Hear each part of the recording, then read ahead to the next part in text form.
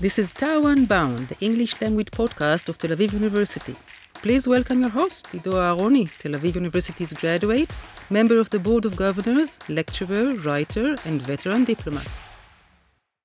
Welcome to yet another episode of Tau Unbound. I'm Ido Aharoni, your host, and today it is my pleasure to host in our studio a person who really shaped Israel's cybersecurity and space programs. He's a major general in the Israeli army. He's a doctor. He's a former member of the Knesset. He's a professor at the university, Professor Itzhak Ben Israel.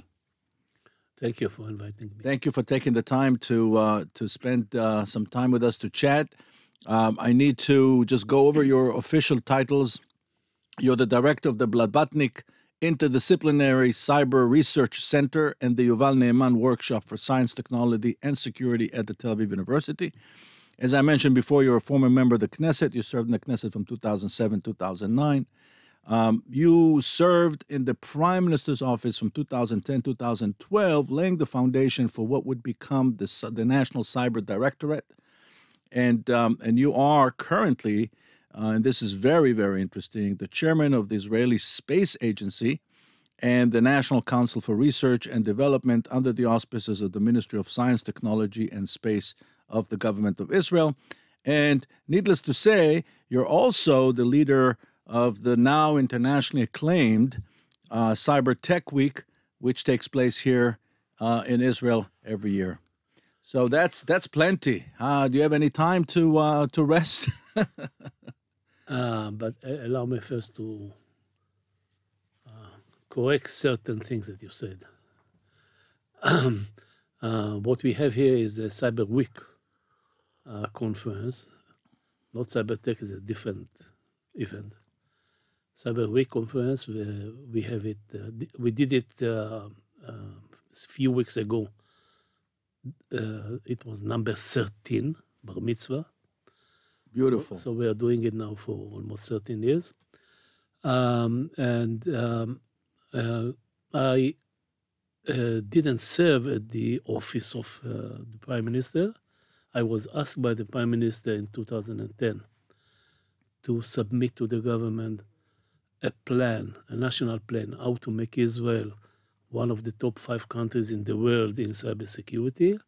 And I submitted this plan. It turned into a national plan.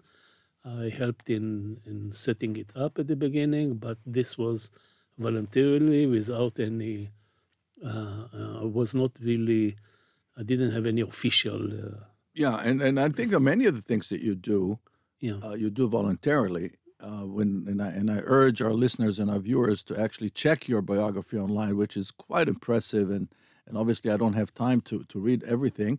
I also should mention that you're involved in the design of rules or policies or protocols to make cyberspace more safe for nations and for corporations. Yeah, but this is part of the cyber. Actually, I came to Tel Aviv University 2002, 21 years ago,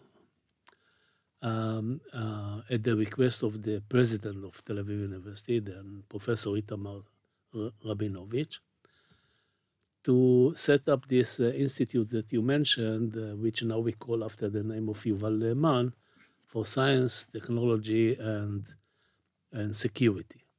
And we had to choose, this was 20 years ago, what technologies we should put our emphasis on researching. Of course, the whole idea was not to speak about technology by itself, but on the impact of technology on security. And we chose 3 different areas to begin with. One was space technology. It was only natural that a few years afterwards I became, for 17 years, the chairman of Israeli Space Agency. The second one was what nowadays we call cybersecurity. We used different names 21 years ago.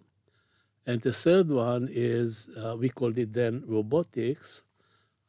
We meant what nowadays is called artificial intelligence, AI. So we started this 21 years ago here at Tel Aviv University. some of the subjects were already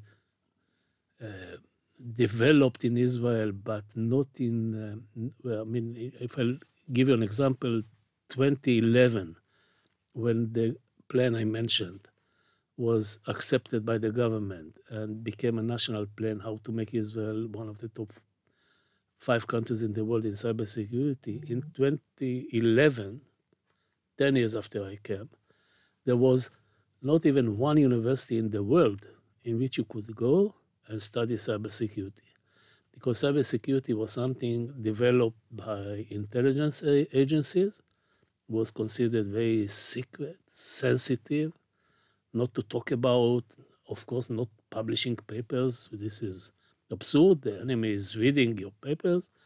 And therefore, when we started dealing with it in 2001, 10 years before that, it was quite daring in a way, daring move. You were pioneering this process, which is now accepted all over the world. Yeah, I always say that Israel may not invented the technology, because major countries in the world started to look at what nowadays we call cybersecurity at the 80s. I'm speaking about 1980s. For the same very simple reason that computers every year and a half becomes more or less half the size, double the power of computation. This is what we call Moore's law, after Gordon Moore, who observed it in 1965, 5 years after the first chip built from transistors, from silicon, was ever built. And because of this, people started to store information in computers at the 80s. Now, if you are an intelligence service and your mission in life is to get the information from the other side, you have to find a way to hack into those computers to take the information out of it. And so intelligence services started being interested in developing the technology that nowadays we call cyber technology in the 80s. And I should mention that during that time, you got your PhD in 1988 from here, but before that, you served in the Israeli Air Force, in technology, developing weapon system. And so you're closely related to the military side of it, and you also sat on the board of the Israel aviation industry. My personal involvement in cybersecurity, when I was still wearing uniforms, started seriously in 1993. I initiated the first cyber unit of the IDF, of Israeli Defense Forces. But this was secret, not told to anyone. What Israel was the first country in the world is not, as I say, not to start developing this technology, but the first one to come out of the closet.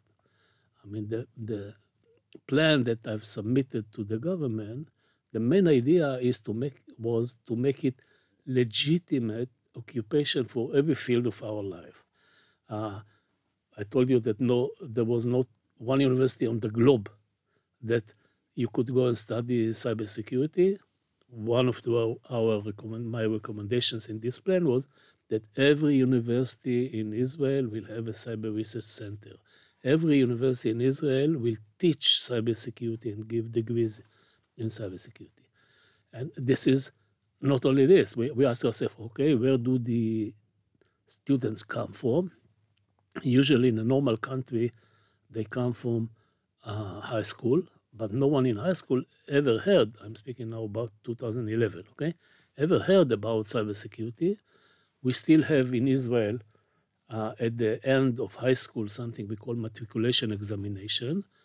The subjects, some of them are obligatory, some of them you can choose from a small list. You can always choose the level. And we added to these subjects, we added cybersecurity. So today, every high school student in Israel who is interested in computers and cybersecurity can the school has to teach him and to prepare him for this matriculation examination. In Israel, in between high school and university, there is another kind of school, which is the military service, because we have a compulsory service for every 18-year-old boys and girls. And as I told you before, we, like other countries in the world, had already military cyber units acting mainly for intelligence, not only for intelligence, but also to use the technology in order to cause physical damage to some systems that are controlled by computers through the computer.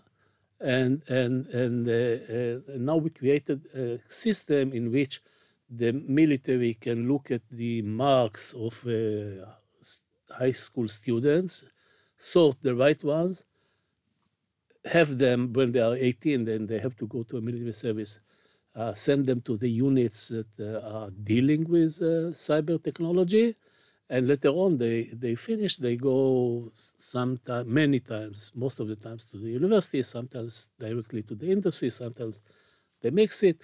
So we build the whole ecosystem, and we are doing now, we're doing it now for more than 10 years. So at the end of the day, we succeeded in this. Manpower or knowledgeable people is the most essential element almost in any technology, of course in cybersecurity, but it's not enough. We thought, how can we build also an industry in order to maintain this for years, not as a one blow act. And at that time, we almost didn't have any significant cyber industry all over the world, because it was, as I told you, a military business, a secret, sensitive. And so we had to start with startups. And we had to find mechanisms that will encourage young people. Startups usually are coming from bottom up. The ideas created by young people, and you have to find a way to encourage them to come with ideas more in cybersecurity and less in other less needed technologies. So we set up those through the Innovation Authority and other tools that the government had. And at the end, if I look some 11, 12 years afterwards, after we initiated it, the success is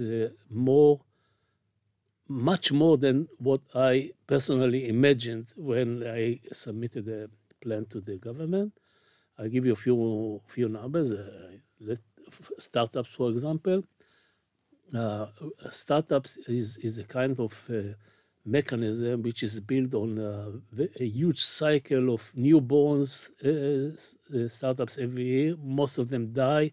Only few survive, but if you have enough in the cycle, the rate of success of startups in Israel is only 4%, which means every startup someone starts with has a 96% probability of dying, only 4%.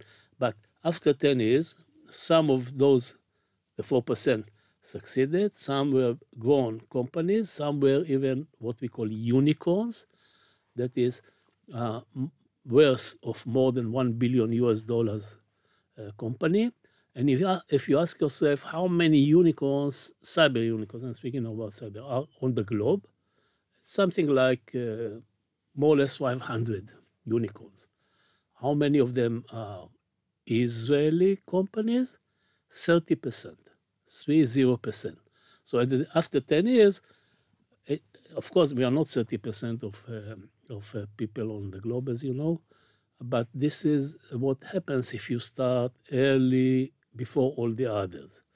Another interesting data is, for example, the investment in cybersecurity. Okay, you take investment usually comes either from governments or from the business sector. Government's data are very hard to put your hands on. So I'll speak only about business sector investment.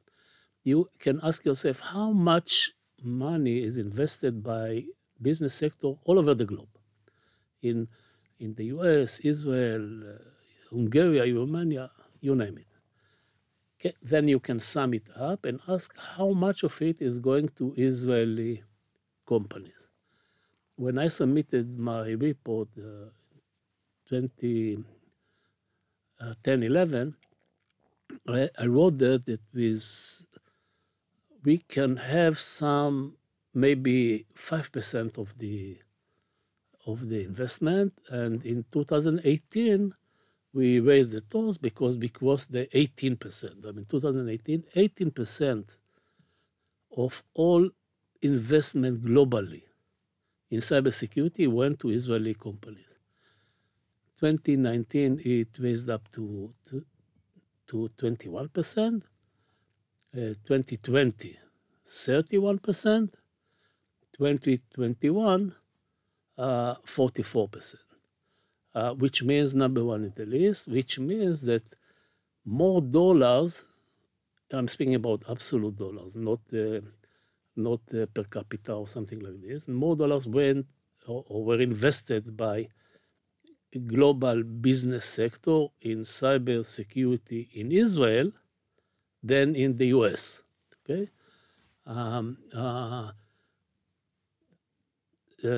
Unfortunately, this stopped because we have some chaotic process today in Israel, which is some people call juridical reform or revolution, and it's an age of uncertainty. I hope we will overcome it. Yeah, investors don't like uncertainty. Yeah. But these were the numbers until at least half a year ago, until the first That's a stunning success. That's a stunning success. We try to repeat it in AI, in artificial intelligence. I mean, we were one of I think maybe the first country in the world which used artificial intelligence in cybersecurity. The idea was very simple. It was a reaction to what Snowden exposed in the U.S. Let's say we want to protect our networks, okay, and we want to clean the networks. Maybe we should just tell our viewers and our listeners. Professor Ben Israel is talking about Edward Snowden, was the American subcontractor who leaked over 1 million documents. And what he exposed in this was one of the things he exposed was about the way the NSA in the U.S. protected the networks, the American communication networks. Let's say we look at the network and we would like to clean it from malware, from what people call viruses, okay? How do you detect a virus? The classical way was to take every series of bits running from one node to another node of the network, decode it, go down to the level of content, and look if there is a malware there, a signature of a malware. If not, you ignore it. If yes, you do something against it. But by doing it, the NSA actually read all the messages sent from one people to another people or something like this, and mainly of American citizens. We are not speaking here about the enemy, the bad guys, and nothing like this, but your own citizens. So we wanted to solve this problem, and the solution we found here in Israel was to take a computer, looking at the traffic of all those bits, and detecting suspicious series of bits, suspicious of carrying viruses, not by going to the level of content, we wanted to avoid it, but by the behavior of the series of bits.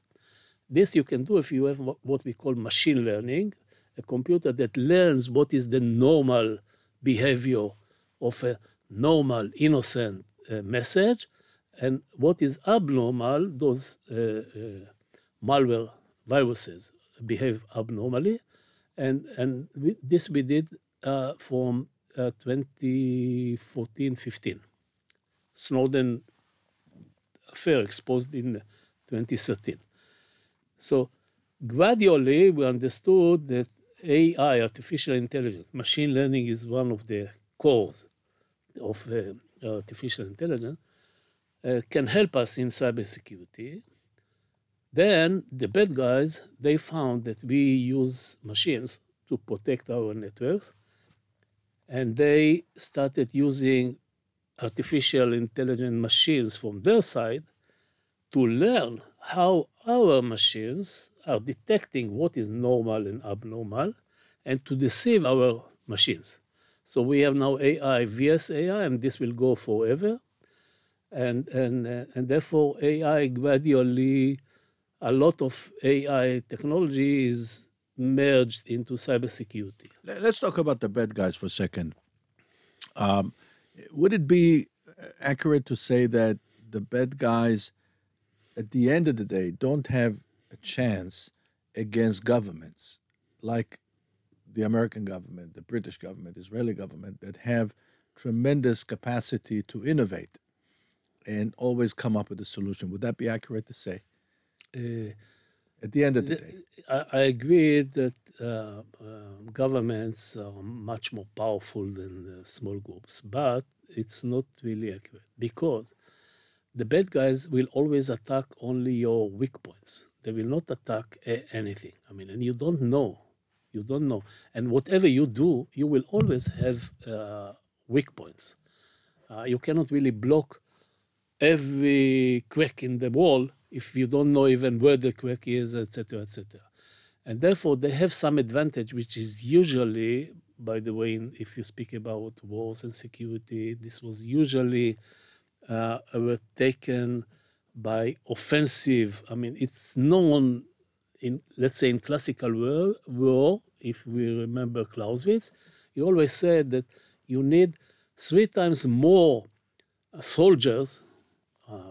He was writing in the 19th century, okay? 3 times more soldiers to defend yourself than to attack. The attacker needs smaller power because he can choose the right place, the right time, the right weak point to attack. Same happens here too. Some people may come with an idea to use a certain weak point in our system, and we cannot really defend absolutely everywhere. Although, of course, governments usually have more capabilities than individuals. Now, you mentioned the elite club of 5 or a little bit more countries that are. So we can all assume in that, elite club of cybersecurity nations, you have the United States. I would assume Canada is in there. I would assume the Great Britain is in there. Israel is part of that elite group. Are there any surprising countries to our listeners that you can include in that group, that countries that really excel when it comes to cybersecurity? No, well, I wouldn't say a surprise. I mean, you can add to the list that you mentioned also China, of course, and Russia, the UK. But all of these names will not be surprise names. I mean, the only surprise may be Israel, which is much smaller than all the other states that you mentioned. Now, let's talk about space a little bit, because you're also the head of the Israeli Space Agency. And I was, another correction, I was the chairman of Israeli Space Agency for 17 years until last year. Last year, okay. So you're the immediate past chairman Yeah. of Israel's space agency. So people, when they think of Israel, they don't instinctively associate Israel with space. But and many of our listeners know, that Israel can make significant contribution. So can you tell us a little bit about the work that the agency does, and what is the contribution Israel is making to the world in that area? Okay. Now, when we decided to go seriously into space technology, This was like, as it happened, by the way, in Russia or Soviet Union, to be more accurate, and the US, etc. At the beginning, it was because of defense, not because of science or technology or something like that. It was related to defense, Cold War, etc. We all remember these stories. In our case, it was defense, but almost the other way around. I mean, because we started seriously looking and developing into space technology after we signed the first peace agreement with Egypt in the Camp David Accord in 1980, more or less. Okay, 1980. The cornerstone of this agreement between us and Egypt, after many years of war, continuous war between the two states, the cornerstone was that we will evacuate Sinai Peninsula, and the Egyptians will never militarize it. I mean, will never put a significant military force in this half island. Now, how do you check it? I mean, this was after dozens of years of war, not really, no real trust between the two sides, and we wanted to check, to verify that the Egyptians are not putting military force in the Sinai. Until that moment, we could always send our reconnaissance aircraft, take photograph, and verify it. But now we have peace with Egypt. Sending your aircraft over the border to the other side is not something states in peace are doing. Okay, so the only way to solve it was to use reconnaissance satellites. And the same Prime Minister Menachem Begin, who signed the peace agreement with Egypt, decided to initiate a new program to build reconnaissance satellites. Now, this time, this was the beginning of the 80s. The only countries in the world which had do something in space, okay, were, of course, the Soviet Union, US, China, India, and Japan. The Europeans started at the beginning. Britain started to do it, and then France started to do it, and then they came to the conclusion that France alone or Britain alone are too small for such a mission, such a task, and they united and formed a European Space Agency, ESA. And so the Europeans acted, until today, they act as one. Which is based in the Netherlands. Which is, it's the headquarters, but it's dispersed between all those. Now, we were number 7 in the world. The next one to us was Japan with 120 million people, and the rest were bigger, much bigger. And people didn't believe that a small country like this can do it. And we had a unique problem that no one had. Because, if you want to launch a satellite, Earth is rotating around its axis, and it's rotating from west to east. You want to launch a satellite, that is, you have to give the satellite enough speed not to fall down, okay? And usually you do it, you gain some speed if you do it with the rotation of Earth. So when you launch it from west to the east.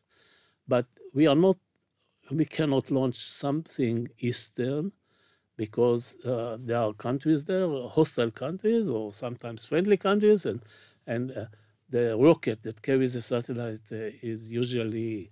has many stages. They will fall on the head of these countries. They cannot do. The only way we can launch our satellites is against the rotation of Earth, is into the Middle East, that is to the west, which means we lose a lot of energy. So we had to solve this. It took us almost 10 years how do you solve it? You cannot build a small telescope because the size of the telescope is determined by the resolution you want to achieve, okay? And a small telescope, small resolution. Big telescope, the resolution becomes better and better. And therefore, we had to find materials that will make our satellites less heavy, make them lighter and lighter, okay?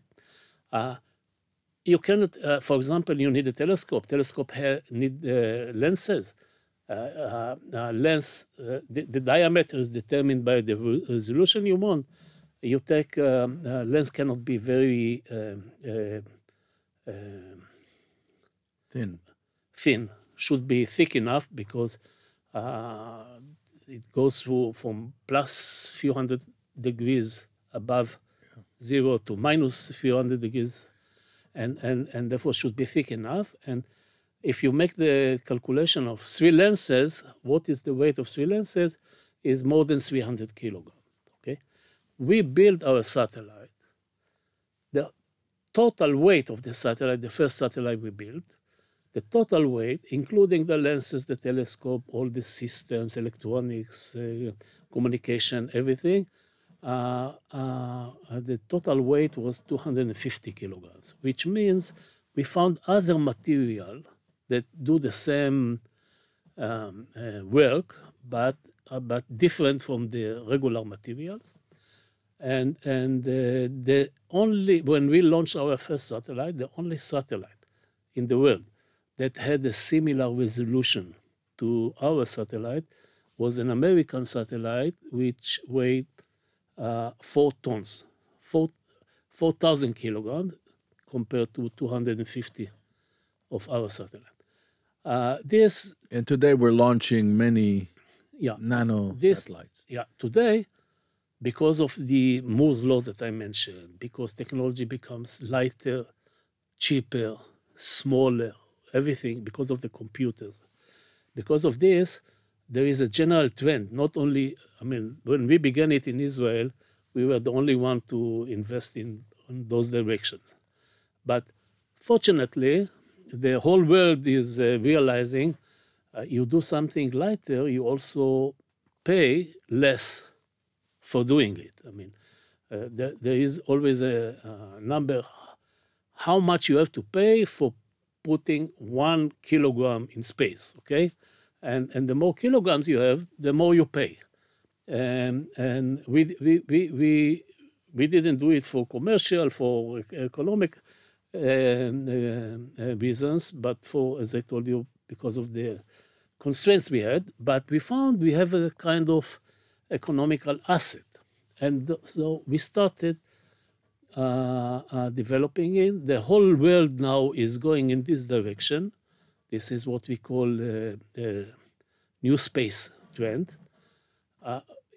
We are not yet there. Most of the activity is still done by governments and big, huge companies, not small ones.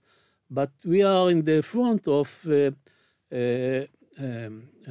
developing those technologies. Now, when we speak about space at the beginning was, as I said, started by Ministry of Defense, and my last duty as, my last 10 years in the Ministry of, I was for 10 years wearing uniform. As a general, I was in charge of the R&D, the research and development, first of the IDF, Israeli Defense Forces, and then of the Ministry of Defense. And then I was in charge of the defense space program, among other things. So it was only natural that after I retired, I became the chairman of Israeli Space Agency, which is shares the development between the defense and, we do, the Israeli Space Agency is doing all the other non-defense space activities. That is starting from industry and going to communication satellites and science and technology. The first non-defense satellite we launched, now I'm speaking about non-defense, okay, was a joint program between us and France for it's a satellite that was launched to what we call low Earth orbit, more or less 500 kilometers above Earth. But looking again, it's kind of reconnaissance satellites, but looking not through a regular normal telescope, but through something which we call multispectral telescope, looking and being able to detect certain wavelengths that are typical for pollution. The goal of it was to study and give scientific data, collect scientific data on pollutions of seas, rivers, water. Then we enlarged it to the mission to monitor in a way agriculture, because you can once you can detect certain ingredients that you don't see with your bare eyes, then you can tell about what if this field may have not enough water, the other one may have too much water, etc., etc. So you can use it for the sake of monitoring agriculture. And this is entirely non-defensive task. And today, in certain components, I mean, there are many countries in the world that use satellites. I mean, usually the satellites are produced by less than 10 countries in the world. But there are some 100 and more countries which buy from these 10 countries satellites. You look at many of thousands of satellites that are now in space, many of them has Israeli components. Okay, you have a rover, a kind of a vehicle going on Mars, Curiosity. It has a subsystem. In this case, it's cooling the spectrometer in this rover, which was made in a kibbutz in Israel. Okay, you look at there was Japan landed kind of lander satellite on a meteorite 3 years ago. The computer was built by Israeli company. And components, when I speak not about full system satellites, but about components, you find it in hundreds of satellites already in space. Now, we're in the interest of time. I mean, we can talk about this for hours. I wanted to ask you before we conclude to tell us a little bit about Cyber Week, and keep in mind that many of the people listening to us right now are very interested in participating. And so tell us about this. Just ended next year's plan. Okay. Like the name of the Cyber Research Center here at Tel Aviv University, which I direct, it is interdisciplinary in the right sense. When I say interdisciplinary, I mean not combining only the discipline of engineering and computer science. I mean, this is also interdisciplinary, but very closed disciplines. I speak about other issues, okay? Let's say I would like to do something in cyber technology, and for this I would like to tempt you to give me, you are the user, I would like to tempt you to give me your password, okay? I need to know something about the psychology of the user. Certain things I can do technically, but are not allowed by law. So I have to take into considerations legal issues. If we speak about social networks, it's not enough to speak about psychology of the user, but about mass psychology, business considerations. I mean, when I say cyber security, first thing jumping to our mind is some technology, but this is wrong. I mean, it is true that we are now living on the 21st century. It is true that in this century, every problem we have, we tend to solve with technology. but we usually forget the problem is not really purely technological. Problem usually comes from social issues, Humans, etc., etc. So we believe that you cannot really understand the problem if you don't combine multidisciplines to understand it.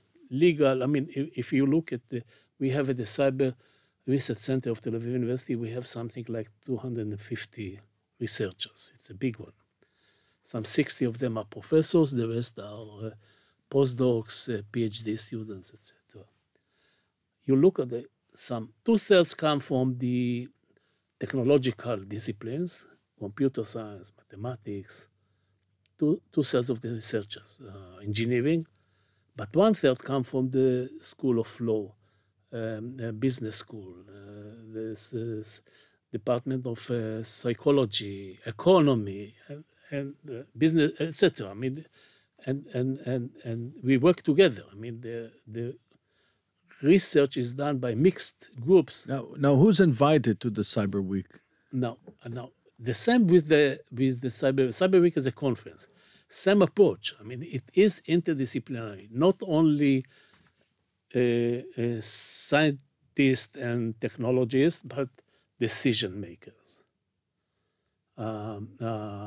People who work on regulation and industry, of course. Okay, and we had in the last event we did a few weeks ago, 11,000 people. 11,000, and I remind you, it's a conference. It's not an exhibition. I mean, people, you come to the campus. We do it on the campus of Tel Aviv University. You see people sitting in rooms and talk. No, it's not an exhibition. 11,000 people coming from 99 countries. It's a huge number. Some 400 speakers, half of them foreigners, the other half Israelis, and all communities, as I told you, governments, incredible, etc. So with that, I'd like to end our conversation because we're running out of time, and really thank you for educating us about this, and to end with really an invitation, really, to our friends all over the world to come and participate in this amazing event. 11,000 people, 400 speakers. Last week of next June. It's the last week of June of 2024. And to all of our friends, goodbye from Tel Aviv until we see you again. Bye-bye. This is Unbound, the English language podcast of Tel Aviv University. Please welcome your host, Ido Aharoni, Tel Aviv University's graduate, member of the Board of Governors, lecturer, writer, and veteran diplomat.